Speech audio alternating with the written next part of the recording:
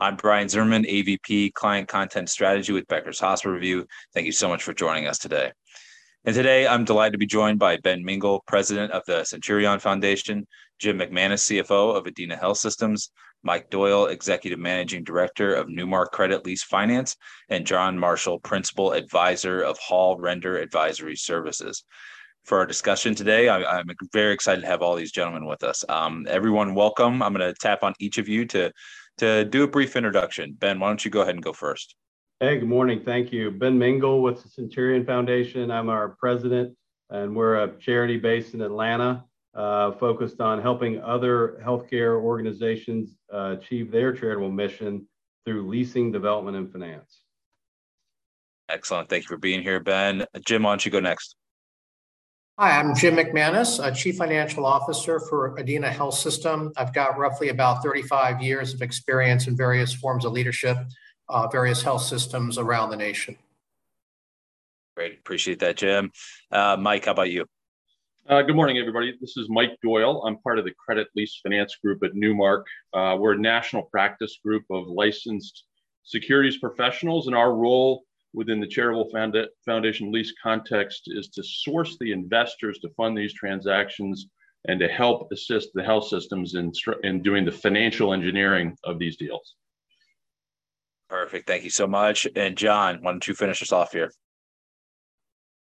Hi, John Marshall. I am a principal advisor with Hall Render Advisory Services. We are a consulting subsidiary of the law firm Hall Render, Killian, Heath, and Lyman. And I come to this session and I come to this topic by virtue of spending about 17 years in healthcare facility development, working for two national developers of healthcare facilities on behalf of hospitals. Now I work exclusively in advising hospitals on different real estate matters. Excellent. Well, now that all our listeners have sort of the context of your perspectives there, let's get into the conversation. And Ben, I'm going to tap on you to get the ball rolling here and lay the groundwork for what's to come in this conversation. And just could you give the listeners maybe some brief context on why the Centurion Foundation exists and why the charitable foundation lease should matter to hospital finance and real estate executives? Great, Brian. It's a really simple answer. We look at the healthcare real estate marketplace, and we believe that nonprofit healthcare organizations need a better, more efficient, and cost-effective third-party leasing alternative. We think the traditional lease versus own analysis is somewhat flawed, and we think that hospitals are recognizing that today, and we want to be a resource to hospitals to bring them a solution that is much more cost effective than a historical third-party leasing solution. That's the bottom line brass tacks of what we're talking about today. Over the long term, if in a traditional third-party leasing solution, a hospital could pay for a core building 3 or 4 times. In all of our solutions, the hospital is only going to pay for the building once.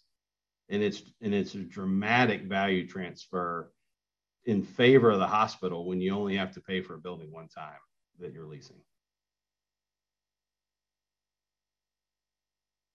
Excellent. Appreciate you getting the ball rolling there. Sort of a very, very easy to understand in this environment why paying for buildings, 3 times or more is that's just too much. John, Mike, any additional context you can share here before we move on? Yeah, Brian, this is John. I'll go first. And, an additional comment here on some of the context of why this matters today. Just yesterday, I read 3 different headlines in one of the Becker publications about hospitals continuing to face ongoing pressures and margin challenges and revenue challenges. And this is an opportunity through the charitable foundation lease that can be an extremely effective solution to help mitigate some of these challenges and increase some cash flows to hospitals. Back to the lease versus own analysis, 25 years ago, hospitals might have only leased 15, 20, 25% of a building, and the rest of the building was filled up by third-party physicians. So there was a maybe more compelling reason that they wanted to offset some of that leasing risk and compliance risk to another party to own and lease and manage a facility. In today's world, that has reversed dramatically, whereby hospitals now occupy the majority of buildings in many instances. And furthermore, lease accounting rules have changed, which Mike can speak to a little bit more effectively here, that makes leasing a little bit different than it was 25 years ago when leases could be off balance sheet.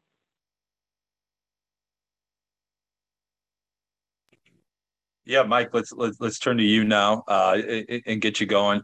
Can you talk a little bit about John sort of teed you up there, but can you talk about those rules? Yeah, and John, a lot of what we're seeing in the market right now is being driven by the new lease accounting rules, which basically require that any lease obligations are put on the balance sheet. So if it's going to be on the balance sheet, a lot of health systems are saying, well, maybe I should own these properties if I'm not getting any financial reporting benefit. And I think as we look at core properties, and as you said, as more of these properties are 100% occupied by hospital employees, that's all driving systems to look at ownership type financing solutions. And that's really where the charitable foundation lease comes in. It offers what we think is the best of both worlds between ownership on a direct basis and the old landlord lease structures. The benefits of ownership are reflected here in the lower costs of these foundation leases, and also the total control that the tenant has over the properties under this structure. And we can get into that a little bit more later on in the discussion. The benefits from a financial reporting standpoint can be significant as well. So the benefits of balance sheet and income statement mitigation are a big driver in these transactions as well. Excellent. So Ben, I want to come back to you. Go ahead. I was just going to say, if capital scarcity continues to be competitive inside the hospital space, this is a solution that can free up and or reapply those capital challenges in other areas. Excellent. Well, I appreciate getting all the background here. But Ben, I'm curious if you can talk more about how the Centurion Foundation is really working to help hospitals reduce the cost of care delivery as well. Can you share a bit there? Yeah, sure. So we say this a lot, that we own a lot of real estate, but we're not in the real estate business. We're in the business of trying to reduce costs and reduce impacts of real estate ownership on a healthcare system over a long continuum of time. And what that means is, we don't have a set playbook that we're trying to hit a return. There is no return because our organization is a charity. We are trying to structure a transaction that creates tenant benefits that helps drive a mission. So there's kind of like 5 things we're trying to solve for. We're trying to lower rent. Okay, so that's going to immediately hit your operating expense. We're trying to get the right amount of balance sheet impact. We've got several different lease structures that would have different impacts on the healthcare system's balance sheet. We're trying to also minimize property taxes. So as a charity leasing to another charity, we're able in many states to maintain a property tax exemption. All of that benefit runs straight to our tenant over the term of that transaction. We're trying to give the tenant control, not only during the lease term. And what I mean by that is, as a charity, we're not looking at, okay, the hospital wants to move this doctor group in and that doctor group out, and what's that going to do to the valuation of my building and the IRR of my asset. We're not calculating any of those things as a charity. So we're going to be much more willing to accommodate a request from a tenant. And then control plays into, ownership in some structures will transfer straight to the hospital at the end of our transaction, or control looks like favorable purchase options that are fixed at the onset of most transactions, right up front. So the hospital knows exactly what they're going to be able to buy the building for at the end of the initial term of our transaction. So those are the 5 things that we're coming in and trying to balance on every single transaction that we approach with a health system. And all those go into, lower costs, lower balance sheet impact, not having to pull cash together when cash is so tight right now. That's what we're driving and how we're creating these benefits. Yeah, it's easy to conceptualize. You take those 5 things and wrap them together. You're talking about a significant amount of benefits, right, Ben? Yeah, I think we're going to hit a example transaction with Jim here in a minute, and we can contextualize, down to real dollars on a deal for the listeners to get a sense of how impactful this is. Yeah, for sure. Jim, we'll come to you in a moment, but John, I'm curious if you can speak to a bit more in terms of what types of facilities should really be considering maybe using a charitable foundation lease. It's pretty easy, honestly. Specific to healthcare-related facilities and assets, just about any building where a hospital or health system has a longer-term view of occupancy, we would say something that might be greater than 10 years. That doesn't mean you have to do a 10-year lease with the Centurion Foundation, but generally where a hospital knows it's going to be in this space for a long time, that it might consider some level of a core or important asset. And in those types of assets where the hospital might be leasing or want to lease or occupy a majority of the space. So these types of facilities where we've had real life application in this Centurion Foundation model include medical office buildings, ambulatory care centers, ambulatory surgery centers, freestanding EDs and micro hospitals, select specialty care facilities, behavioral health or inpatient rehab as an example, administrative buildings, and this charitable foundation lease applies even to infrastructure related matters. It could be an energy plant or a parking garage, anything that kind of supports the long-term mission of a health system or hospital, and it can be on or off campus. Excellent. So Jim, let's jump into that specific example that Ben sort of alluded to just a bit ago. Can you tell us a little bit about how the Centurion Foundation's recent project you were involved in, how that played out in the results there? Sure, absolutely. So this transaction occurred just about 2 years ago, and it was interesting because it occurred during the time, actually, we were in the midst of the pandemic, and so all the better for improving our cash flow during that time. I was at the time a system chief financial officer for a multi-specialty system in the Pacific Northwest. And we had a series of facilities classified as off-campus emergency departments, 4 of them, 3 which were in operation, 1 which was in the process of being developed and constructed that we wanted to monetize. And so we actually put out an RFP to 12 REITs, 12 organizations who were interested in working with us in actually doing some form of sale leaseback arrangement. And of the 12 that we 12 RFPs we sent out, 8 actually responded. And then we narrowed the 8 down to 2 for presentation. So one that we were actually familiar with and have done business with in the past, but we were not necessarily aware of the Centurion Foundation and how they worked in this space. And so as we went through the presentations, I was actually very astonished at the opportunities that the Centurion Foundation put forth. And so we actually went with them to move forward with the transaction. And part of it was also the speed at which they operated. We got the transaction done in a relatively quick period of time. We were able to generate in excess of $60 million in cash flow from the transaction, while at the same time saving in excess of $1 million a year in our actual lease expense. At the same time, we were able to get the properties tax exempt, which was a further savings in the transaction as well. And also what was good at the end was the ability to structure the deal. At the end, we could actually find a way to get the land and the buildings back at a nominal price. And so it was actually a very good result and definitely would do it again and again. And very, very pleased with the outcome, both working with Centurion, the way they partnered with us, as well as the economics that were generated from execution of the transaction. Excellent. I appreciate that. And those are certainly impressive results there. Ben, can you help folks understand this even further? Can you talk about the comparative value generation here for this client as it compares, against other for-profit owners? Yeah, absolutely, Brian. Happy to give my view of that transaction. Just for a little context for the group, I spent about 15 years on the for-profit real estate ownership side before coming to work at a charity. I think Jim nailed a couple of the numbers. I saw that our rent factor was about $1 million a year less than the rest of the respondents. We were able to get a property tax exemption that was worth about $800,000 a year, somewhere $600,000 to $800,000 a year over. And Jim's organization had picked a 20-year sale leaseback term. So when you extrapolate that out, it's roughly $16 million.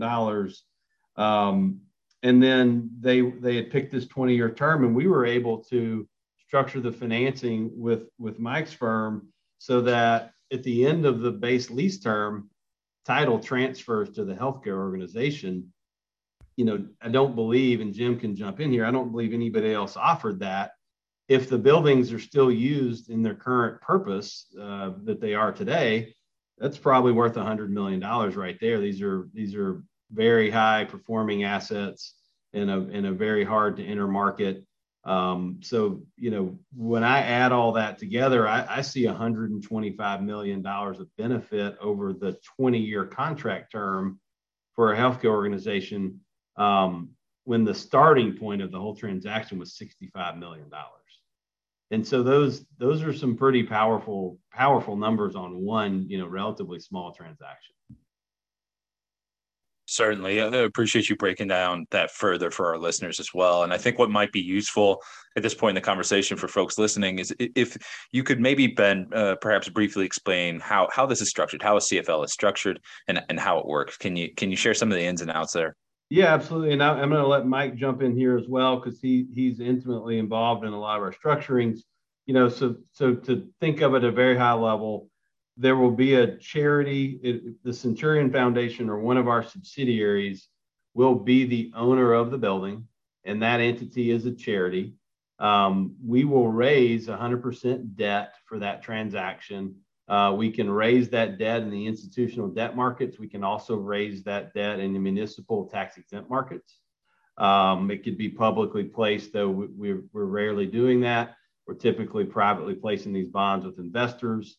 And then we're doing all that in a transparent manner with the client, because we're bespoke customizing each deal for the client's needs, and they get to be involved or as not involved as they want to be through that process. I'm going to hand the microphone over to Mike here and talk about how that structure changes when we get to the different lease structures that we have in our portfolio. Yeah, and again, the benefits of having a landlord that's a charity are obvious for not-for-profit health systems. They're completely mission aligned with their landlord, which is unique in the market, obviously. Funding with 100% debt is really where a lot of the cost savings are driven from. There's no equity in these deals, and it is transparent. So the funds that we raise are in the institutional investor market, and these are credit-oriented investors, meaning the debt is priced off of the credit of the tenant. So the health system itself, its bond rating, its borrowing capacity are the benchmarks that we use for pricing the lease. So that's what makes this such an attractive proposition from a rent standpoint, especially when you're talking about systems like the one Jim was involved in previously that borrow at very low rates, because that's going to drive the rent. So these markets are funded by bank investors. They're funded by institutional investors like insurance companies and pension funds. These are very stable providers of capital, even in volatile market times. Jim mentioned the previous deal we closed was at the beginning of the pandemic. We're in a market today that's very volatile for different reasons, but the capital that we source is very stable in these types of market conditions.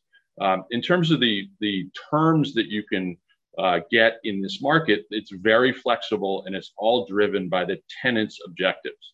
And that's everything from the tenor of the transaction. You can do a lease that's 5 years. You can do a 30-year lease. You can do these things floating rate or fixed rate. They can be done, as Ben mentioned, in the taxable market or in the municipal tax exempt market.